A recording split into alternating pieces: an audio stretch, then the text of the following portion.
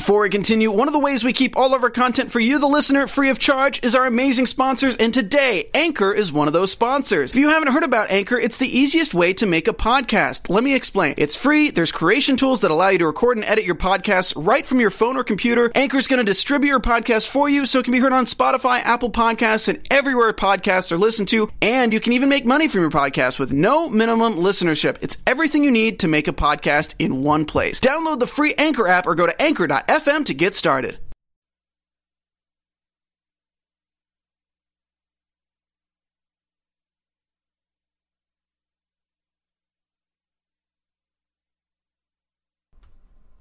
What's up, AfterBuzzers, and welcome to the Magician's After Show. Today we're talking about Episode 8, Word as Bond, and we have a special guest. Stay tuned. You're tuning into the destination for TV superfan discussion, AfterBuzz TV.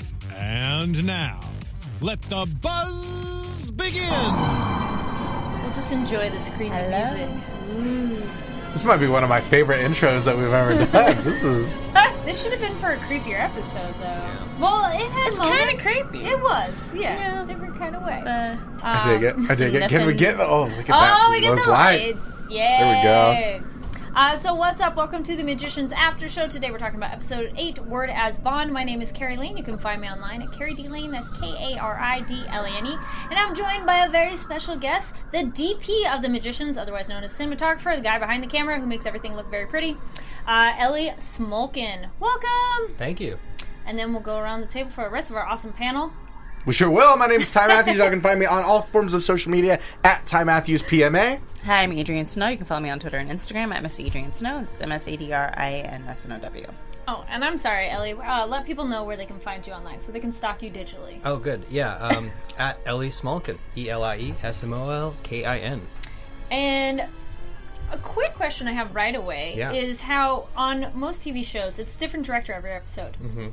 But you're DP on, like, all the episodes. How does that work out?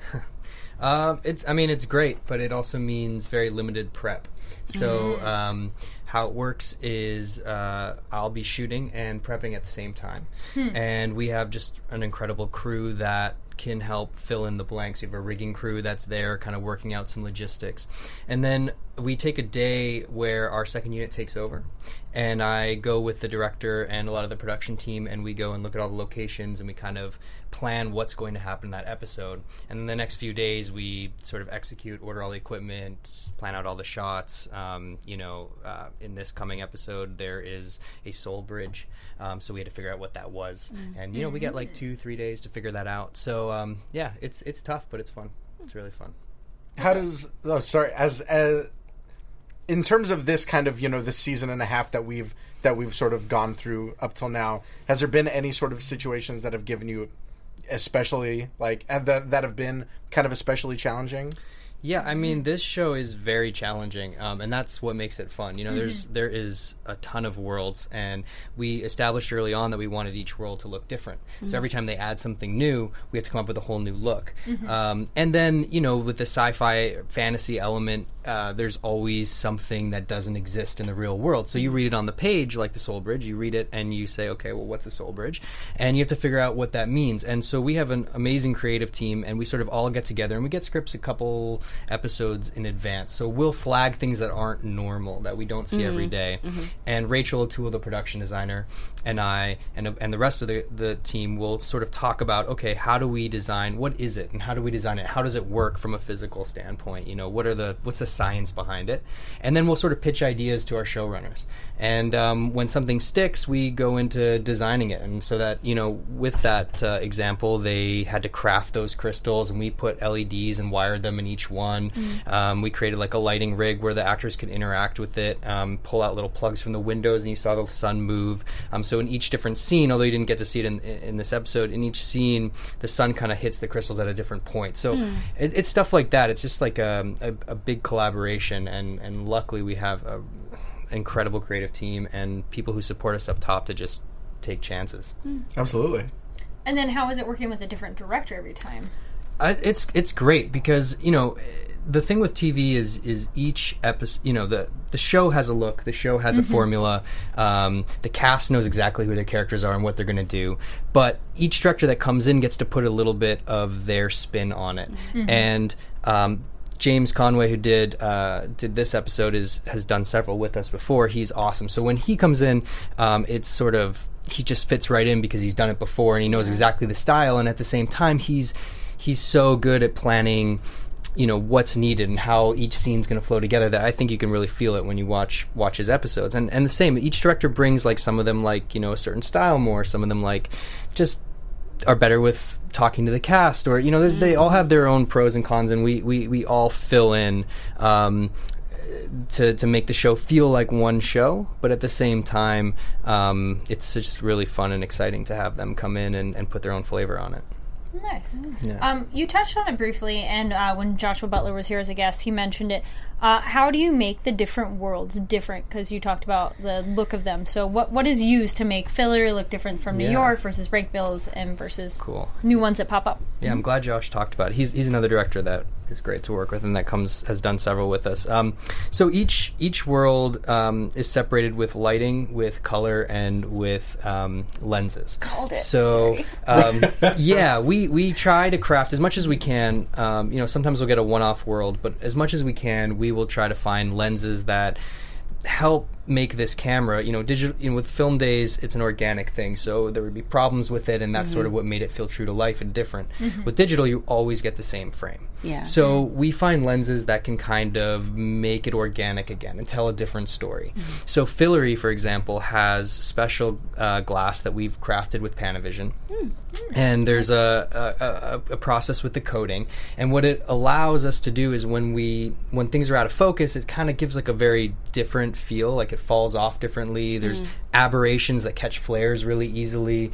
The skin tones are hopefully very glossy, and so the idea with that is we wanted something that felt a little bit magical, a little bit different, a little bit more fantastical.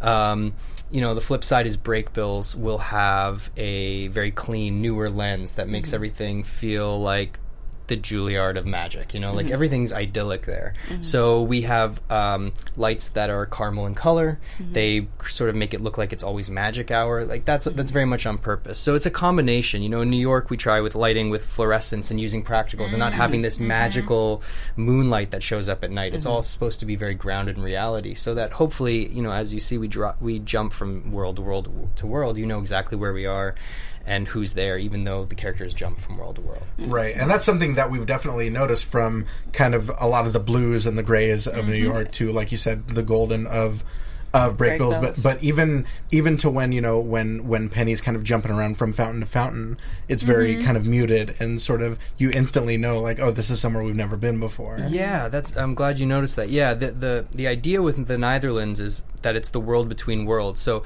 if New York's cold and greeny blue and Breakbills is caramel, we wanted to do something that's a little bit devoid of color. Like it's the sort of in between all the worlds, so it doesn't have a lot of color until they choose wherever they go. And I think later on you'll see some other worlds that have a different color scheme, and I think you'll feel it even more, which is cool. Ooh, more worlds. Yeah, maybe. Right. Yay! So at the very beginning, we learned Julia lost her shade, which I'm pretty sure we all were like, yeah. That had to, right. That had to be They there. mentioned it enough the first two episodes. I was like, she's probably going to lose it eventually. Yeah. So. Well, I'm glad we were told right away, because that was something at the end of the episode we were talking about predictions, and we were like, she's going to lose her shade. Even in the comments, I was great. So yeah, if you guys are watching this live, feel free to comment down below, and you can ask questions to our guests, and if it is later, leave comments, because I loved everybody before was talking about, like, what happened with Julia, and we were all like, it's her shade. For sure, and I think we could see that coming. What I think I wasn't seeing coming was the effect that it would have on her disposition, how she was almost acting kind of like how the Beast was, when he was around. So a psychopath. Just so happy and so kind of jolly about everything now that she doesn't have a conscience. Right? Well, sounds really kind of nice. Right. Well, speaking of not having a conscience, a couple people in the chat said, who would win of Shadeless Julia versus Nif and Alice? Oh, interesting. Nif and Alice. See, all I could think about this whole episode was, like, how much of an ass kicker Margot would be without a shade. Like, that would just be... Yeah. Everyone's wrecked. That would be scary. Right? Yes. He's already declared war. Exactly. Well, I mean, you touched upon it really well, Ty, of how the thing is Katie reacted so much to Julia because she was, like, happy. I don't think we've seen her happy ever. Since the beginning. Even when she had magic, she always had this, like, heaviness to her, and she's like, what's up, guys? And, like... Well, that's what the Beast said. He's like, if you get rid of it, then you will have this weight off of you. And, I mean, not having a conscience, that's... the ultimate weight-free right? way to live. Yeah, totally. It's It's not good. It's as liberated as you could possibly be. Yeah. I don't know. It'd be a hard thing to give up. Well, we haven't seen quite the negative side for her. Like, she doesn't care. For her, not yet. No, for her. Like, she doesn't care yet. I mean, like, if you lost it, she doesn't seem to mind. Civilization is pretty... But right, she doesn't but to care. her, like, that didn't mean anything to her. Yeah. And that's the thing is, like, will it ever bother her enough that, do you know it's going to be a thing of consequence to yourself? So. I don't know, who would give up their shade for ultimate power? Right. And I love that shot, not to jump super far in the episode, but like as you were talking about, like, kind of that act of war, that super far away shot, and just that explosion in the distance. Yeah. Absolutely love that shot. Oh, thank you. Yeah, we got to work with some drones for that, actually. Did you really? Okay. Yeah, Jamie and I wanted to bring in some drone footage for when we did the forest stuff. So there's a couple shots in there, but that was one of them. I did notice the other one where was that the It's to same one open when the they scene, yep. yeah, where we sweep across the field and kind of get us into it, and then I mean, how else can you rise above, the trees and see where that, because we want it to happen in the distance and a whole forest to go away. So, Right. Yeah, we have great drone operators up there, and that was, it's a lot of fun. And not only the cinematography, but also the sound, just that kind of, that moment of silence where you hear it off in the distance. Yeah. Yes. Yeah, I think, And then the scream. I think it's a good, Right. it's a good surprise. Too. It is. It absolutely I is. think you're expecting that. That, I think I audibly gasped at that moment. I didn't see that coming at all. Yeah. Actually, on that, what is it like for you then to have a camera operator set up your shot, or like how does that work? Do you set it up and say this is what I want, or you're not really controlling it? Really? No, I mean we work with several cameras, so we always have 2 cameras on set, and then sometimes we have 3. Occasionally we have 4, and so what we do is we design, we sort of block out the scene, we let the cast kind of figure out with the director and sometimes with me, like, okay, this is how we want to play it, this is where we come from, this is where we stand, and then we figure out how to cover it. And so a lot of what I do is work with the camera operators to design the shots and to figure it out. So when it comes to the drone footage, we talked about where we wanted to start, when we wanted to take off, and then at the same time, where is this forest going to be for the explosion, because the VFX team has to know where that explosion happens. So we tried to find a pocket where they can actually put that in. So it's it's a lot of reconnaissance where they're just flying up and kind of panning around and being like, all right, there's a house. Yeah.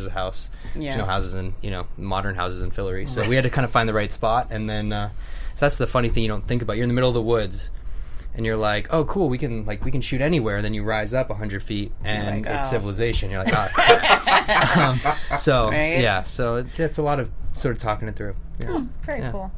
Then Julia and Katie are like still on the mission to kill Renard, which is interesting. I mean, Julia doesn't care, but she still has her like, no, but I want to kill him. Well, and that was what struck me too, is that she might not have that emotion left, but I think she's cold enough to still want revenge at the very least, even if she's not emotionally tied to it. Yeah. She's like, no, screw this guy. He's going down no matter what.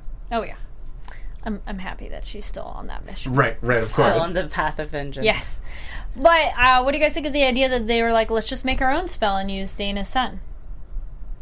That was, it's interesting how kind of stuff like that keeps kind of coming back, and this idea of tracking things down using history and using that date specifically, the fact that, we found someone admitted to this hospital in August of, I think it was 1976.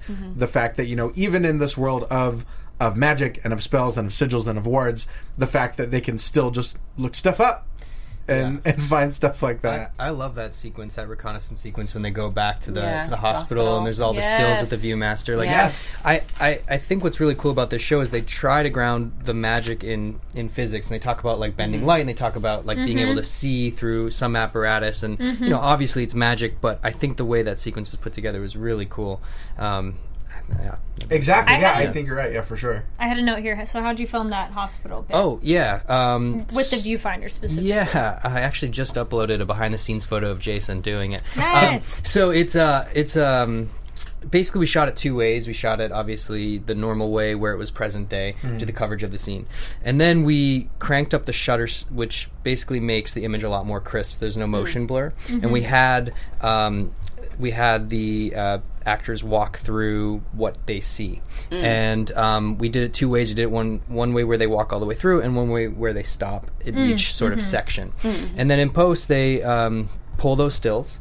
And they sort of, did that whole really cool VFX with the scratch out and everything, and kind of merge it all together. And then in color, after all of that, we had our, present day New York vibe, and then we kind of warmed up just to make it feel a little more vintage and just make it feel like it feels a little more like the past. And so it was kind of a combination of all of that, which I think worked out great. Yeah, absolutely. So that particular color change then was post instead of... Well, so what we do for color is we have they're called lookup tables. So we'll design, it's a combination of gels and color temperature, and it's the camera and the lighting. And then we'll create these lookup tables for each world. And then later, once the edit's done, I go into a coloring suite and we fine-tune everything.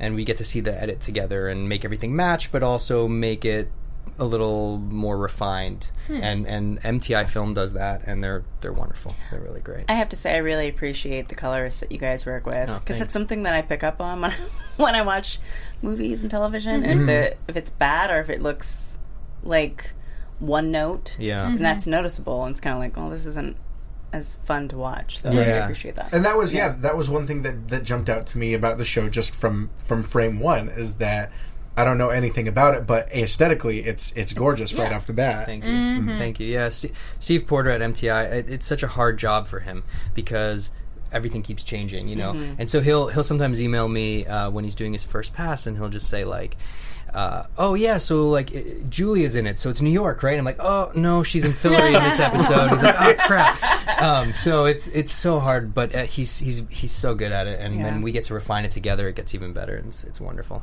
Yeah. Actually, random question. Yeah. Have you read the books? I have read the books. Yeah.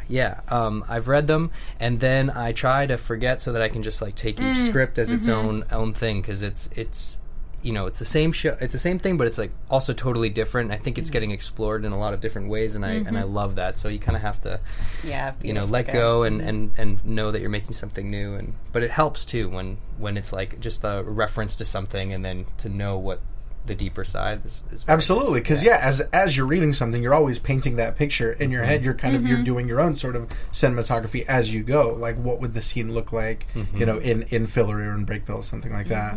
Yeah, absolutely. Do you think like a cinematographer then? Like I'm like, wait, do you think in that way when you're reading and think like, this is how the shot would be? Yeah, I mean, I generally read scripts a few times, and as I read it, sort of try to picture what it's going to look like, what it's going to feel like. I mean, I think that our showrunners and the director have a lot to say about that too, but I do come in with my approach and how it feels. I think it's more about feeling, and a lot of times it's location dependent. We'll read on the page, it makes total sense, and we'll walk in the location and be like, oh, well, there are no windows. So, and then you kind of have to shift it 100%, 100 degrees and 180 degrees, and then find something new. But that's what makes it fun. Yeah. Were there any situations like that where you kind of had to really go in the opposite extreme of what you had planned? Yes, but not in this episode.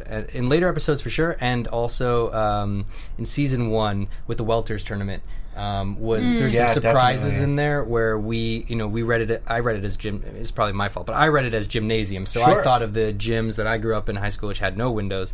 And then we walked into this stunning gymnasium, but it has like 100-foot wide window that we had to create a black hole with.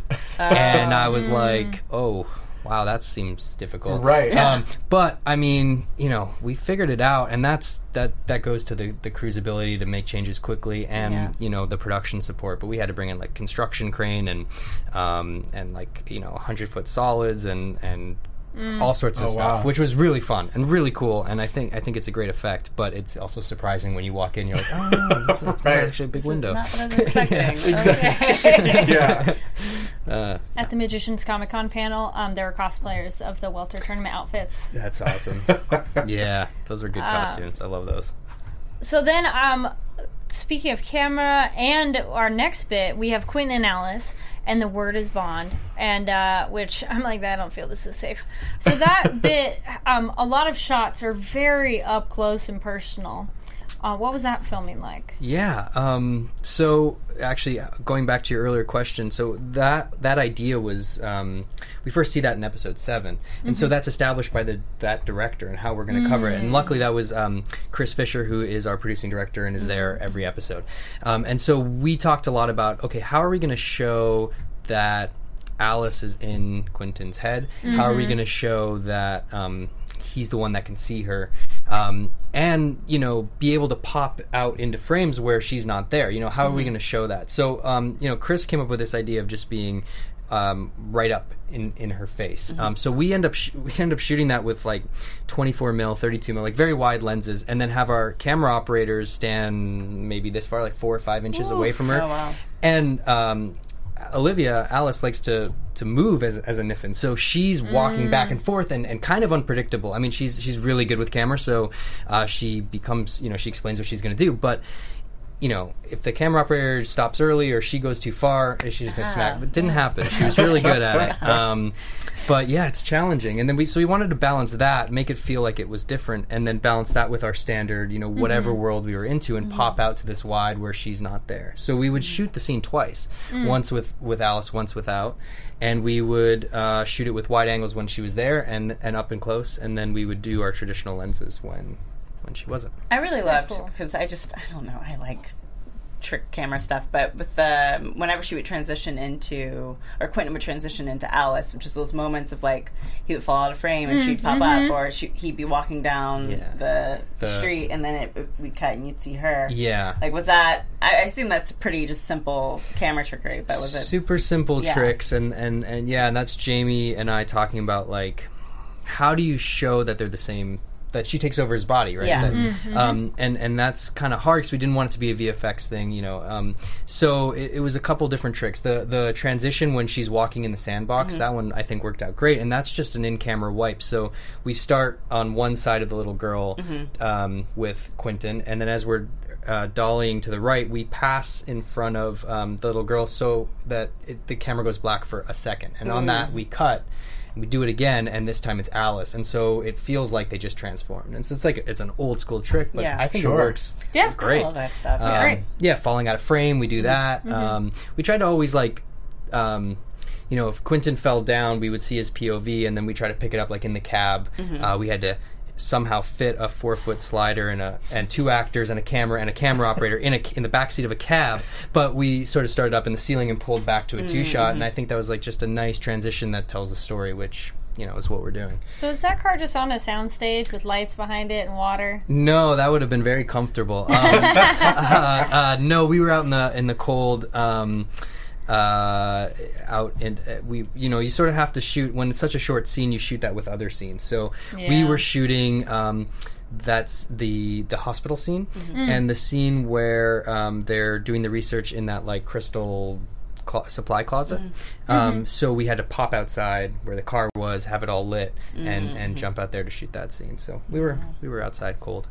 Right, definitely. Then we jump to another location outside. Oh wait, never mind. We're back to now we get Fillory, and they have the golem moved it, and now definitely Fen has to know that there's like another one. Right.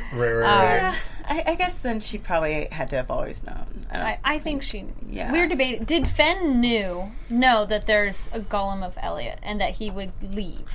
I don't know the answer to that. I don't think it was addressed, and I wouldn't dare explain that. But I'm not sure. Enough. I'm not sure. She definitely knows now, though. There's no way not to. Right. There's 2 of them right there, and that was an incredible double. The one is Hale, obviously, and then the other one is special effects made like a prosthetic double that looks. Really? It's actually also it's on. I just tweeted a photo of it. It's kind of creepy. Yeah. Yeah. Right. It's really like Wow. him. Yeah, It's- they did an amazing job. It's like that episode of Black Mirror. Do you watch Black Mirror? Yeah, that was fun. You guys watch Black Mirror? Not yet. The episode. Oh, there's an amazing episode of Donald Gleason that reminds me a lot of this Oh God! creepy, Oh, creepy that episode. golem. Yes, Sorry. that one. You Yeah, guys that know. one. That was the creepiest episode of Black Mirror I've ever seen in Super my life. unsettling. Well, they have the magic brownouts, which that was kind of funny. For those of us in California, we have those a lot. Right, exactly. I don't know if other states have that, like, no brownouts, but I feel here in Southern California, absolutely we do. What? Do we have those? What's that? With the Wait, power brownouts? conditioning, yeah. Yeah. Where it's like, Oh, okay. Well, Not quite a those of us blackout? living in Southern California or lived here your whole life, there during summer primarily, the there air would be conditioning. brownouts where it'd be kind of a blackout, kind of not, and it'd be during the summer because there's AC and power and people using too much power. right. And it's like they say, it could be twice a day or twice Yeah. an hour. Yeah. I live in a very old building, so I don't think I would have even noticed. Like, I notice it when it's raining Yeah. because, randomly. Okay. But Right. That's good to know. Yeah. I guess That's what what's a brown, happening. because it's not like Rolling completely brownouts, right. dark. Yeah. Rolling brownout, exactly. Well, that's a fun effect, too, where special effects had to figure out a way to turn fire off and then back on in a shot, which was... Sure. I mean, they always amaze me with that. But, yeah, they figured out a way to do it. It's very Nice. cool. And then Elliot is okay-ish, but they have to keep starting over. Then we have Katie, Quentin, and Julia. Yeah, they're going after the kid, Renard. Oh, but they run into Renard right outside. Yeah. Right. The moment she leaves. The Yes. moment she leaves. Exactly. But Quentin's still there and is like, fill your button. I was like, Right. oh, good. They got out there real quick. But he notices the shade's gone. I thought he would notice. He didn't say any commentary on the kid being not, like her not being pregnant anymore.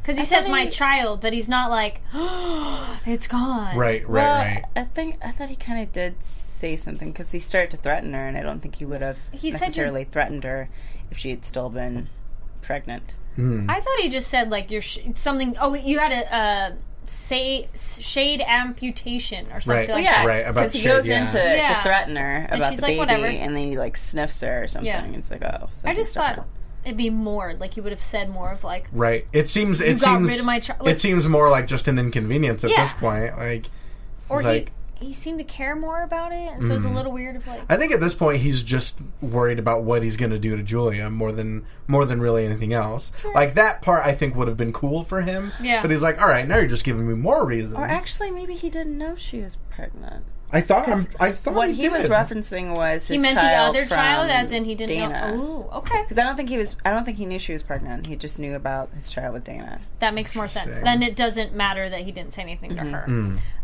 Well, because he probably left and didn't know. And I mean, did he know? You're like, these are my can't say questions. anything. Fair enough. No problem. We'll see. Julia's going to stay with Margot, and they go there, and we get the information on the troops, the dryad trees. And then, yeah, that was the moving shot. It was very cool. But Julia and Margot, first the dryad's a man. And then when he goes, they sent 2 females. That was my audible, like, We've already have Yeah. kind of gotten confirmation that Fillory's a little Yeah. backwards in terms Right. of gender politics. Right. yeah. You know. Yeah. Yeah. I mean, I think it's really cool that they're addressing that, though. And that Yeah. you've got clearly very strong women. And they're, trying to change that. And I think they're very Yeah. forceful and also very shocked that anybody would say that. Yes. Like, that didn't cross their mind. Like, I think they kind of set it up as... you're not supposed to go talk to the dryad, and then they do, and then that's when it hits them like, you're 2 women, but they Right. weren't expecting it, nor should they, but... Yeah, and they were expecting the dryad to be only women. They weren't expecting Exactly. any men. Yeah. So I thought Margot gave... Oh, go ahead. I do like that Margot has kind of taken over as the most powerful royalty in Fillory. Because I think often, because they make such a big deal about it being the king and the High King of Fillory and all this kind of stuff. So it's nice to see that Margot, this is like where Margot kind of belongs in a sense. Like this is where she gets to like spread her wings and really Sure. be a dragon. And I think, I felt like a lot of that was kind of, at least partially so, indicated by, by this bond that she has with Elliot. The fact that, even if she doesn't want to, in his stead, she's more than willing to step up and kind of pick up the slack. That's that line. She's like, "I'm faking it, Ellen. I need you back," and she's gonna cry. Oh, that whole moment, that whole scene was incredible. So good. Yeah. But did you guys feel she gave up kind of fast with the Dryad? I felt she was like, okay, fine, and then left. But Julia kind of stayed for a minute. That I'm like, is she gonna do more? Which she did later because she had the bomb. But I mean, I didn't feel like. I don't know. Margot's I feel like Margot's also kind of like, I think I've done it. Yeah, I think she's learning how to be a little bit more diplomatic. And not really going as ham as she might have when she first declared war on Loria. Which also to another point in terms of Loria, I love that their use of illusions as magic, from disappearing the castle to making their ranks look more than they are. I love things like that. It's all about deception. Exactly. This running through line in their battle plans. Yeah. We mentioned a little bit of the Alice switch, and it's interesting that, Quentin doesn't see any of it, doesn't remember it. Definitely a weird sensation of where have you been? Right. But learns that she was looking up the holy men who were trying to essentially reverse the spell, or the Niffenness. But she denies it, but then I'm like, wait, does she really honestly want it? And that's what Quentin's hoping for? Or, we're not 100% sure. What her true motives right. are. And it's hard to tell, It's hard to tell what her motives might be at this point. Because I think we're seeing more and more of old Alice kind of slip in, which I wasn't expecting. Yeah. And it's interesting what you had mentioned about kind of the difference between normal Alice and Niffen Alice is this sort of dynamic motion where the old Alice was very kind of quiet and sort of, didn't really move around a lot, and this one's a lot of pacing back and forth, a lot of like that frustrated groan or like scream that she does. I love that. But it's little things like that. Yeah. I think it's cool to see all these iterations of Alice, to see that build. And I think it's cool that we don't know her motivations. Like, that's one of the biggest, mysteries so far, and I like that they're playing that. And I think that everybody's kind of reading into, including the audience, is reading into what she's trying to do and what she's trying to accomplish. And especially in this episode, I think Quentin is, maybe there's some hope. And that's what he's obviously thinking. And that's really... I think that's a special thing this episode. Someone in the chat, Helena, asked, do you think she's still trying to save her brother? No. Oh, man. I wish. I don't think so. I think she's trying to save herself, not her brother. Right, sadly. right, yeah. I think she's gotten power corrupts, absolutely. Of course. I think always. If she's become a Niffen and she, judging by what she decides to do in Dublin, she enjoys being a Niffen, or at least the Niffen enjoys existing. So I don't know if that's even a part of her prerogative anymore, any more than, Julia cares about anything than what benefits her. Right. And I do love, speaking about, this new version of Julia, this new version of Alice.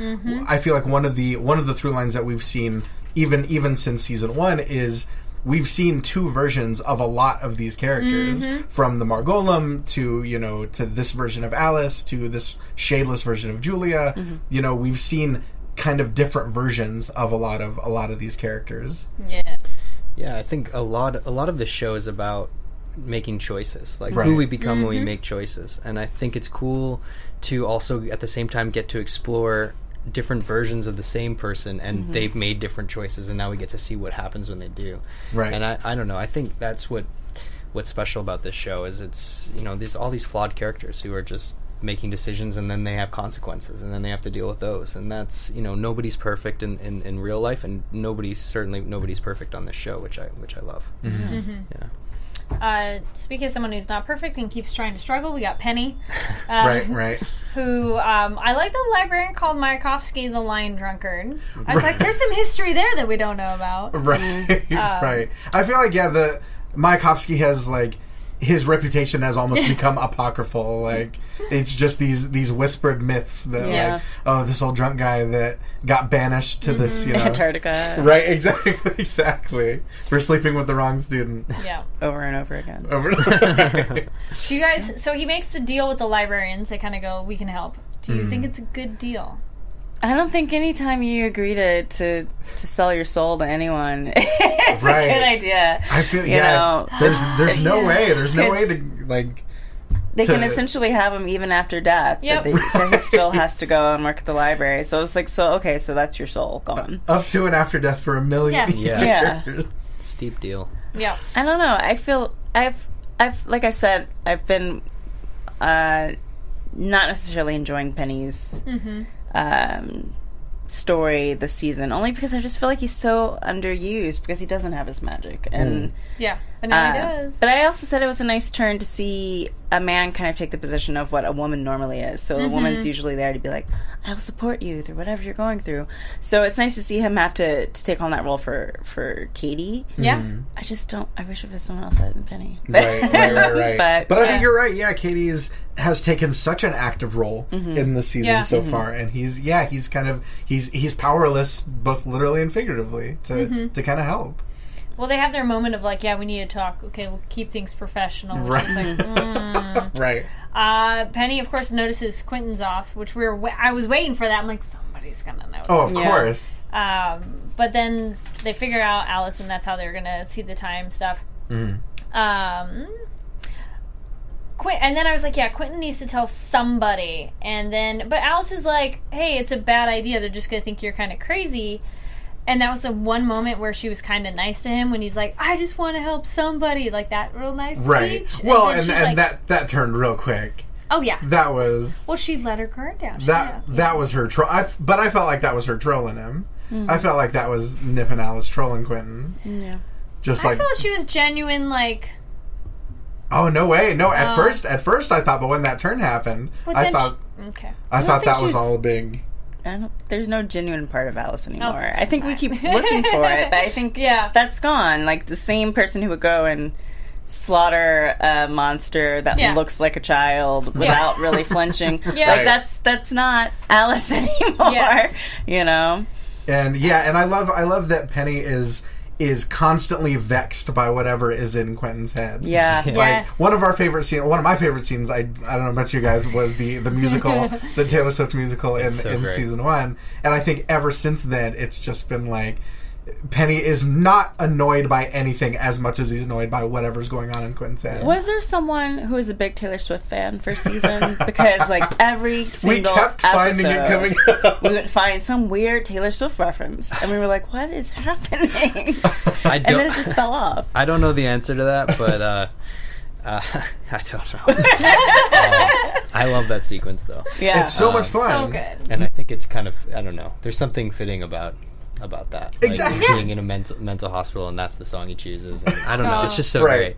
But I also think that's what sells Penny not caring that that something's going on with Quentin at that point, because we've seen like a season and a half of him just thinking like ridiculous things that Penny can't deal with. So, right. I like that setup. It's like it's a slow burn and then there's a payoff. Exactly. Now, Adrian had mentioned that kind of monster scene. Can you talk about what went into shooting that and kind of tackling that? Oh, it was really cool. Yes. So we needed. There's one shot in there where we sort of rise up, like an over the shoulder though, like the little girl's in it, and we're rising up above Alice, and it's just really cool. It's like the special effects team brought what's called a parallelogram, which is like a big.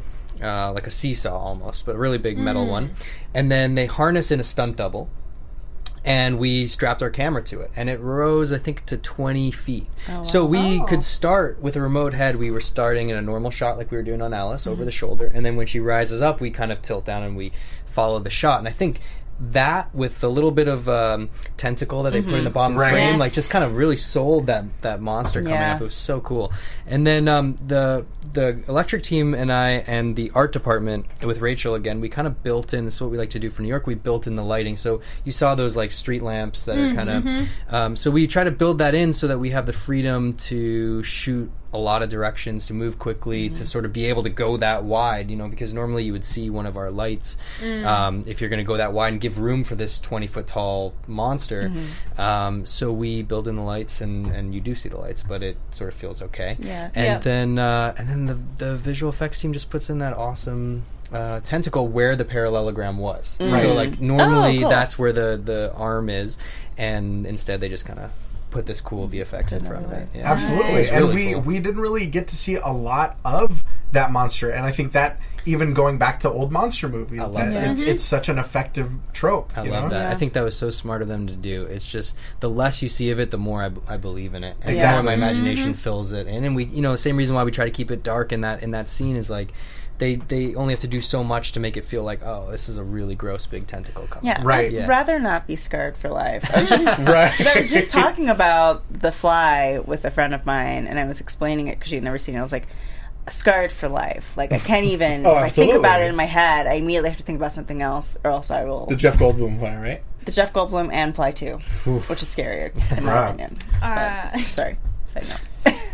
One thing that will be interesting for Julia for later is getting the invisibility stone thing from the Lorians.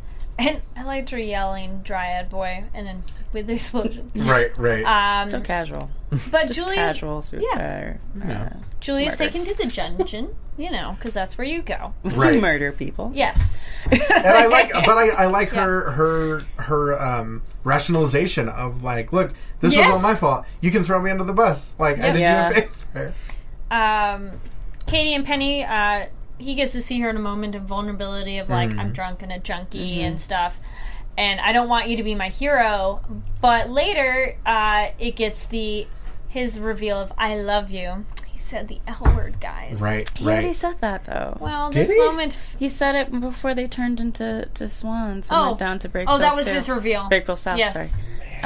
But yeah, so he He said it, and still then she was loves like, it. migration. Yeah. she's like, Migration. I don't love you. Yeah. And she took off. Right. It's the second time he said I love you, and she didn't say it back. Yeah. That would be a deal breaker. That is a bit rough. With Katie telling him, go incept him in terms of going into Quentin's head. That was great. And Alice is there.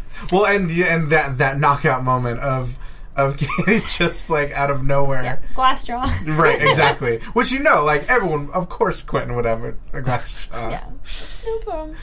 That was one of our speaking of recurring themes in season 1. I feel Yes! at one point every single episode Quentin was getting knocked to the Yes. ground Yeah. at some point in some Somebody way. was hitting him. Somebody was throwing him into the air. Right. Called it first 5 episodes. It might have been. Yeah, exactly. Yeah. Poor Jason. And then we have Elliot. The body transfer goes okay, which you talked a little bit briefly, but was that scene difficult to light? Because it looked gorgeous. Oh, thank you. Yeah, it was difficult just because it was dealing with something that doesn't exist, and so just conceptually it Right. was difficult. But I think it turned out really cool, and that was just a lot of the just collaboration between all departments. Just kind of came together the last second. We had almost no time to do it, but we pulled it off somehow. It's just kind of how it goes. And I guess the other last major thing is we have the Niffin monk, and that was interesting. Oh man. Can we talk about good. I love the technical effects. I know we don't have a lot of time, but in terms of getting everything like the axe that drops down and makes the sound go, and you And see the that lighting, she that set, neon green. Yes. She set everything up so that when Quentin walks in, he sets everything up to get the Niffin to come out. I thought that was just great. Our reference was Baz Luhrmann, Romeo and Juliet. That's why they did the neon cross, and that was Rachel's idea. And it was so cool. And so we tried to expand on it with the neon green and all that. See, anytime I see a neon cross, I think 7. That's another good. I always reference that one. And then the special effects team's just so good. Like, and it was, I'd say like 9 out of 10 times they the hammer hit the button, like everything just kind of flowed in. The bird coordination was excellent. I don't know how they did that, but no, it was really fun. I love that stuff. Just straight up Home Alone style. Yeah, That's the first thing I thought. yeah, Ruth love Goldberg. that. Yeah. That's my frame of reference. Exactly. Yes. The Wet Bandits. Anything else about this episode you'd like to share? Or No, it was a blast. I mean, we have so much fun on this show. The whole cast. I mean, you guys have met a lot of them. They're so fun, and the crew, it gets so involved. I've never worked on a show where like the transpo team driving in is talking to you about the script that that you're shooting, like, or the caterer is like, hey, I love this episode, like everybody loves the show, and that everybody feeds off that energy, and it's just such a joy to be a part of a show like that. It really is. And this episode was no different. It's just great. Actually, a random thing that's very true. Helena goes, more animal murder tonight. Yes, we've had quite a few animals die on this show. Animals is really getting in the show. Yeah. We got the So bunny, many. cancer puppy, and Cat. birds, and the cat. And the cat. Yeah. Oh, they did So kill every What's up with the version animals, of pet. man? Forgot about cancer puppy. I don't know. It feels I like didn't choose it. death is only permanent for animals. And Oh, it's just, cute little ones, too. I know. All right, well, we're out of time. Thank you so Yeah. much for watching. you. Please make sure to give the video a thumbs up, 5 stars on iTunes, comment below on what you thought of the episode and your predictions. One prediction if you have it. Anybody? That monk's bad news. I think that Julie and Renard are going to have a face-off. I don't know. There you go. Oh, okay. That's all I got. Buzz TV predictions. I was going to say, we're skipping those. We got the but quick yeah. one. This monk is going to be really, really, really bad Okay. news. And I think Yeah. once Alice finds out those secrets that she wants so badly to learn from him, it's going to go down. Yeah, I want to know what happens once Alice gets out of Quentin. Like, Right. what can possibly happen with Yeah. that? Oh, and, yeah. I wonder if Julia's not necessarily get her shade back, but understand what she's doing, what kind of consequences. Shadeless Julia, Nif and Alice face off. Yes, Oh, that'd you be guys nice. called it earlier in the chat. It would be fun to see, or at least they have some sort of like chat Oh, or sure. something. Right. Thank you so much for joining Yeah, us, Elie. thank It's been you. real Yeah, fun thank to you for hear having the me. Definitely. behind It's the been wonderful. scenes. So we'll start with you, Adrian. Come back this way. yes. Where can people find you You online? can follow me on Twitter and Instagram at Miss Adrian Snow. You can also hear me do weird voices every Friday on Popcorn Talk for the Unproduced Table Read. There you go. You can find me on all forms of social media at Ty Matthews PMA, as well as on Monday nights on the Monday Night Raw After Show. And you can find me on Twitter and Instagram at Elie Smolkin. And you guys can find me online at Carrie D. Lane. That's KaridLane. And a lot of shows, so I won't list them. Thank you so much for watching, and we will see you all next week. See ya! From executive producers Maria Menounos, Kevin Undergaro, Phil Svitek, and the entire AfterBuzz TV staff, we would like to thank you for listening to the AfterBuzz TV network. To watch or listen to other after shows and post comments or questions, be sure to visit AfterBuzzTV.com. I'm Sir Richard Wentworth, and this has been a presentation of AfterBuzz TV. Buzz you later. The views expressed herein are those of the hosts only and do not necessarily reflect the views of AfterBuzz TV or its owners or principals.